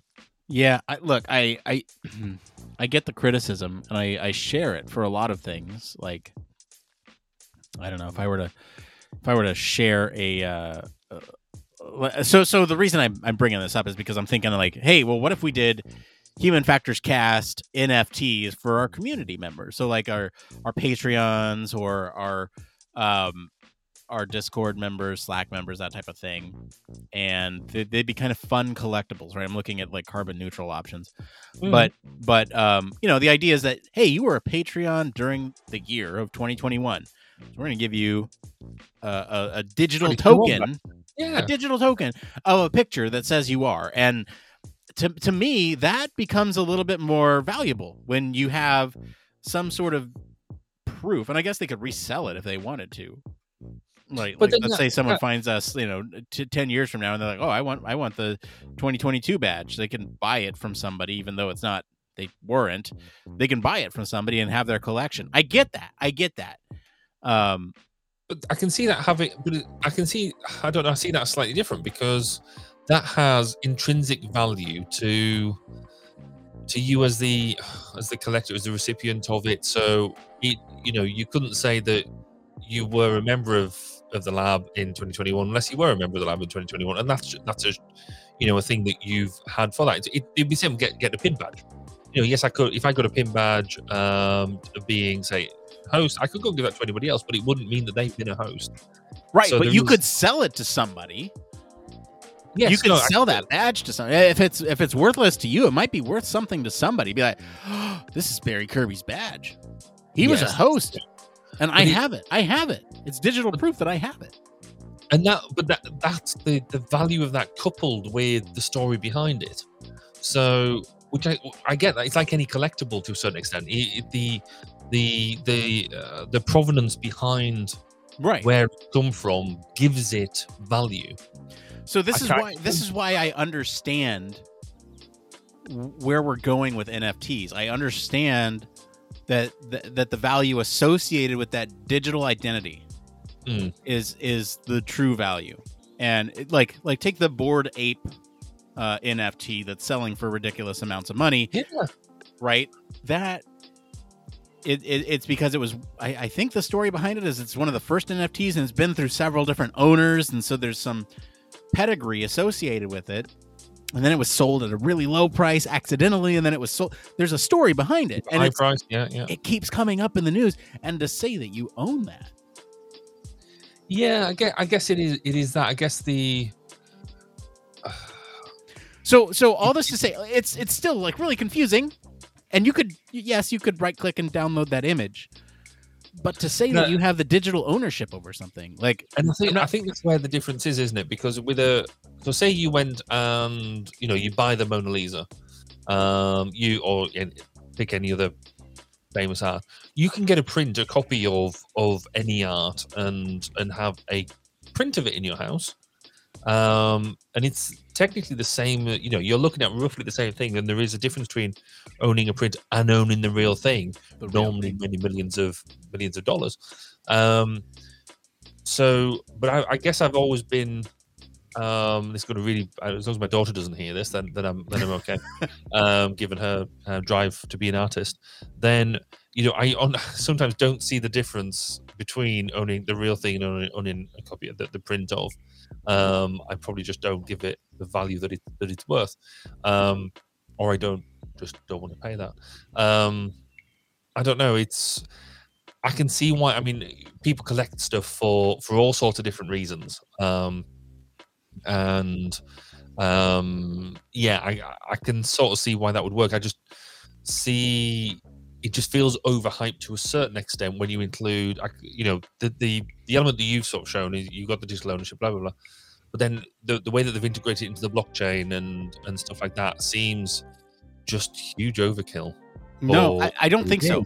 Because look at it from this perspective. I'm not trying to sell anybody on NFTs, and I'm not fully on board either. I'm just I'm fully arguing from a devil's advocate perspective now. Because I'm skeptical too. But take something like, okay, we're talking about the metaverse in this episode, right? Take a digital object that exists in the metaverse that there's only one of. Let's say it's like a weapon for a video game or something, right? Like you have this rare sword that you've bought, you've purchased. No one else in the metaverse has it. No one else in the metaverse can have it because no one's blockchain is going to validate that they have it. Only you have that item in that metaverse. And so when somebody sees that you have the legendary sword of, Excalibur, whatever, everyone knows, oh shit, that's Excalibur, and that person has it. Holy shit, there's some digital like wealth and status associated with that thing. And if it's valued by other people in that community, let's say it gives some certain stats, percentage points, one hit kills monsters or whatever in any game that you're in the metaverse, that has all validated that you are the owner of this thing, somebody else can come in and buy that from you at a on the market. So I get it, right? Or let's say that there's only 10 in existence and that person has one of them.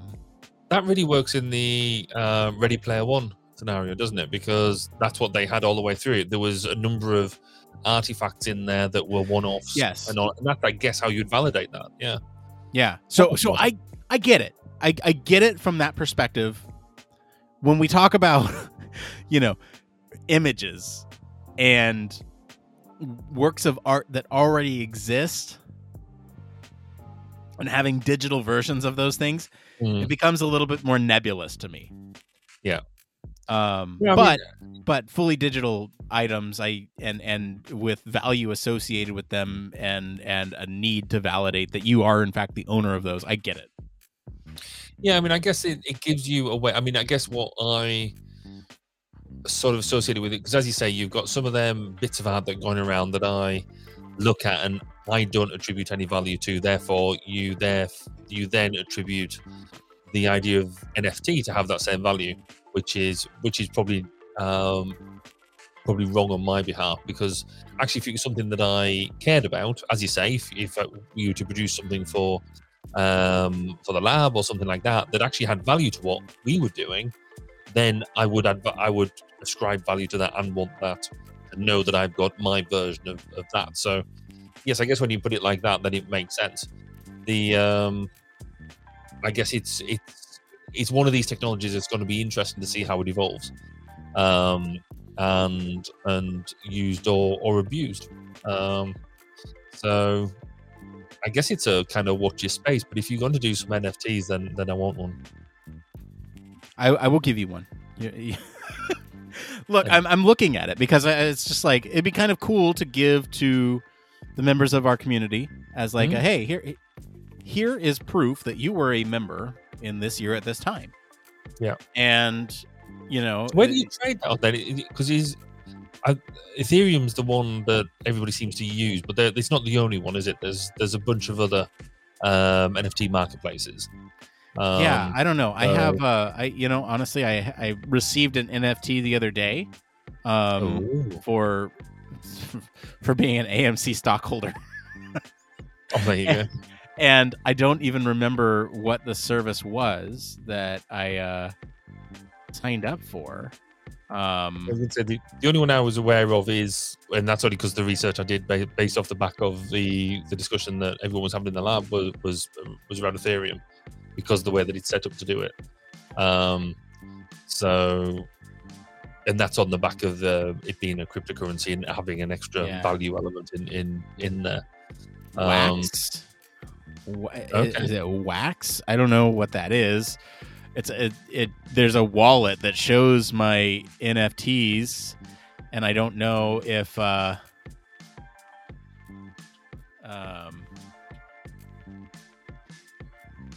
on, I'm gonna see if I can pull this up, but I don't know if I share anything about it, if it will like. So part of me says that you shouldn't do that, but then part of me says, I'm intrigued to see if anybody hacks you really quickly. Yeah, exactly. But no, I think it's if because again, in the reading I was doing, the NFTs are specifically ascribed to one-off things, so it's not like you're going to have it's got to be limited in some way. It's not just money, or it's not just like runs of objects selling things. It is that's why it's, I think, so popular in art, because it is one-off items that have been produced for a specific thing. I guess this has I only have one thing on here. And it looks like there's some tokens here, and I don't want to show those publicly, just in case, because I don't know what I'm doing here. Chicken. But I can show you. Let's see here. I don't know if I can hide this or not.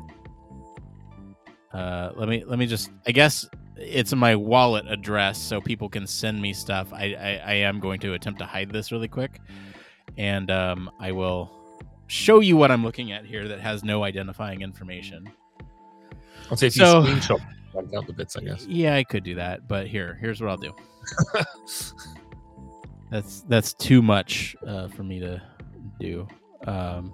Look, here's my one single NFT that I have. Let me share my screen with you all. And for our Patreon listeners, I'll describe it. So it's a little. It looks like a GIF that says "I own AMC," and it's just going back and forth. And it says Series 1. I'm number 3,265 out of 580,025. So it's the number that makes it unique for you. It is the number, right? Yeah. And there's a digital thing, right? I can gift this to somebody. I can trade it or transfer it. And it looks like, at least in this wallet, I don't know, there's different wallets or any. I don't know enough about it. I'm just. So it looks like you can, purchase some buying power here, so that way you can buy your own NFTs on this dashboard, or anything like that. And anyway, this is my collection, my singular collection. I'm impressed. Yeah, so I am now an NFT owner. I was going to say, I in many ways I could think of offering you lots of money for that NFT, but I'm not going to. Don't take that the wrong way. Yeah, I don't know. So and it's verified. There is a verification option, so you can I think I don't know if this is. Isn't that the whole point, that verification must happen in the blockchain? Well, I think so. I think what the verified is probably like the person who created it, and so like this is created by AMC. And therefore, I can verify that AMC did create this, because I can imagine somebody else create something exactly like this with every single parameter identical except for their username, and they're not verified. And that would carry less weight than something that is verified. That's just my guess, right? So I can look at this and say, oh, yes, AMC Investor has created this, and it's mine now. Versus AMC Investor 2, and everything else could be identical, but it's not verified, and it doesn't carry the same weight. It's so weird, right? Yeah, I think.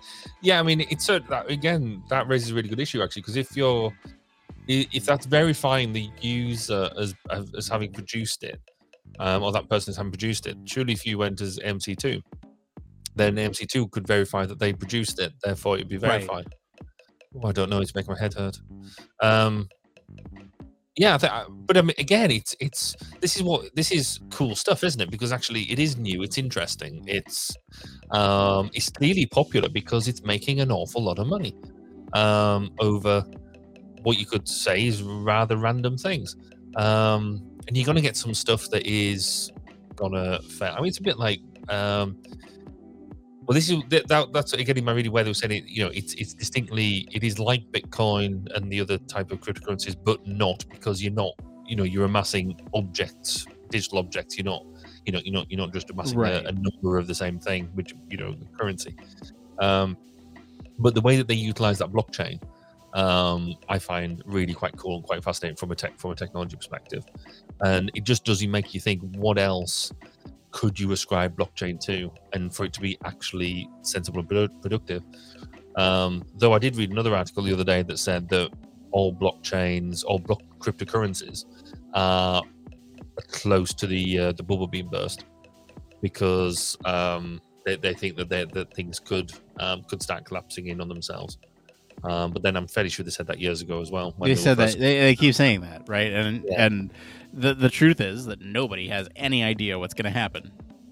No, and then I actually made the person who made that comment to me. I sort of turned around to them and said, "Well, is that just being made by the banks who are losing out because of blockchain cryptocurrency, because the banks aren't involved in it? Therefore, because they've been some countries are starting to make cryptocurrencies illegal, which is Well, I mean, my question is, what's changed? And nothing has changed. Fundamentally, you're still operating. These cryptocurrencies are still operating off of a blockchain technology, and so you have a verification process that is there. And fundamentally, some of these things, Bitcoin, Ethereum, Dogecoin, even are being used to pay for goods and services, and so there's some value associated with those digital currencies. And so fundamentally, nothing has changed except for public opinion and potentially world, global geopolitical consequences. And so, will it stop? Will the value will it lose value over those things? I don't know. Well, it might be. I mean, that's how you get run on banks, isn't it? It's it's about public trust. As soon as public trust dissipates, then that's when everybody starts running to the bank and saying, I want all my money back. But the thing that fundamentally changes a cryptocurrency is banks are built on lending. That's the model. That's how banks work. Whereas a cryptocurrency doesn't work in the same way. Cryptocurrency is about currency and is about currency transfer. Right. And so it actually takes the basic business model of the bank and just says no. So I can sort of see where that happens. But then, and I don't know whether we've talked about this before, but did you ever hear about the story of OneCoin and One Life with the what they call the crypto queen? There's a really interesting set of podcasts. I think it was done by the BBC somewhere, but it's worth, if you Google, if you search on your podcast provider for crypto queen, there's a really good, I think it's about 12 or 13 episodes where they go and search for this woman who basically set up this idea of OneCoin, which was their own cryptocurrency, and it was going to go and take over the world. And people bought into it, and it ended up being one of these pyramid schemes. And actually, where they were saying it was the best, I think the terminology they used, it was going to be the best centralized distributed blockchain in the world. And it's like, you can't have a centralized distributed blockchain, that just doesn't work. But as this investigation happens, and basically that's what it is, it's reporting on in this investigation into the background of it, they find that actually the technology itself, they didn't actually have any technology.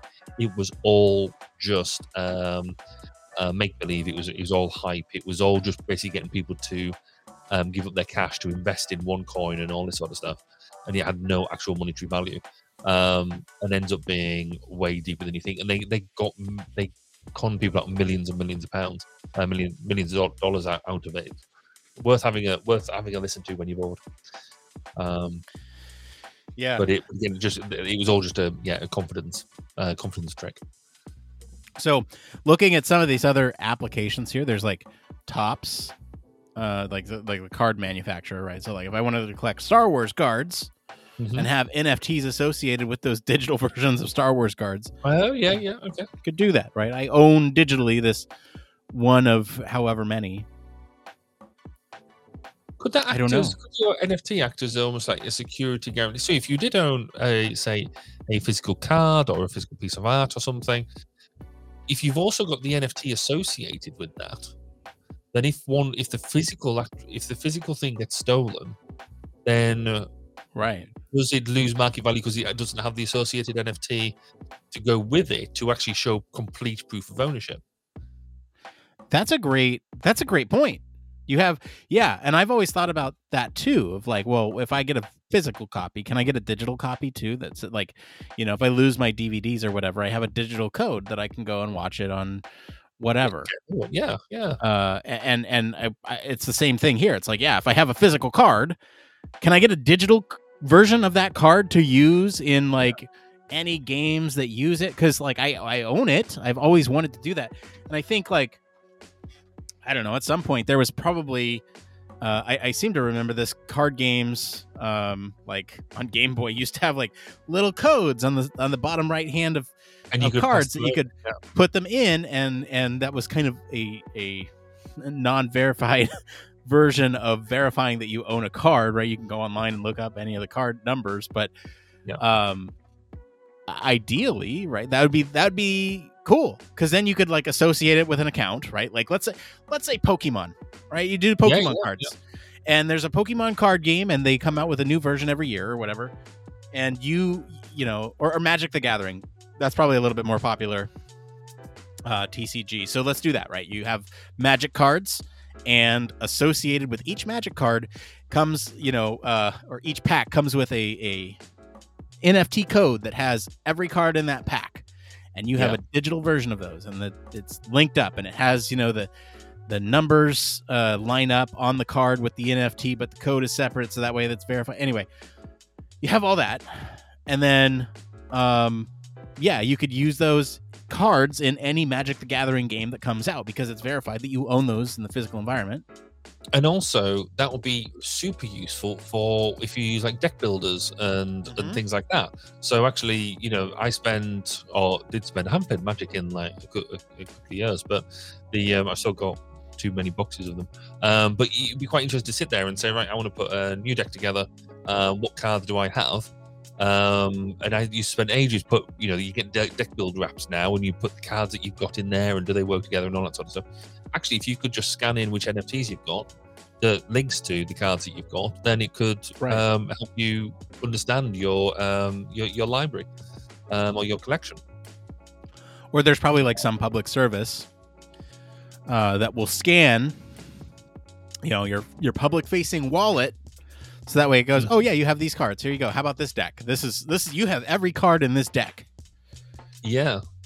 No, saying that, I did go through an episode where we, so a friend of ours, really good at building decks, and so they, I was like, okay, well, go, here you go. Here's a budget. Go and build me a deck that is whatever, and they went and they did, and they came back and I had this like proper killer deck.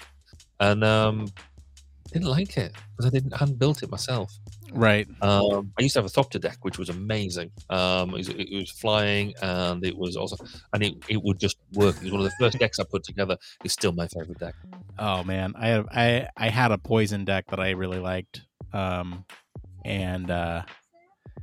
Anyway, I think our time is up, because I have little people invading my space here. Cool. So. You need to go and do daddy duties. I do. Well, hey, if you've been watching along with us, thank you for entertaining our conversation about NFTs and the Metaverse and everything digital, I guess. So stay tuned for Human Factors Cast NFTs coming your way maybe soon. I don't know. I'm going to look into it. If you know anything about them, 5 minutes. if you know anything about them, please join our Discord and let me know. I'd love to get something set up. But yeah, thank you, everyone. And thank you, indeed. We'll see you next time. Yes. Cool. All right. Goodbye. Bye.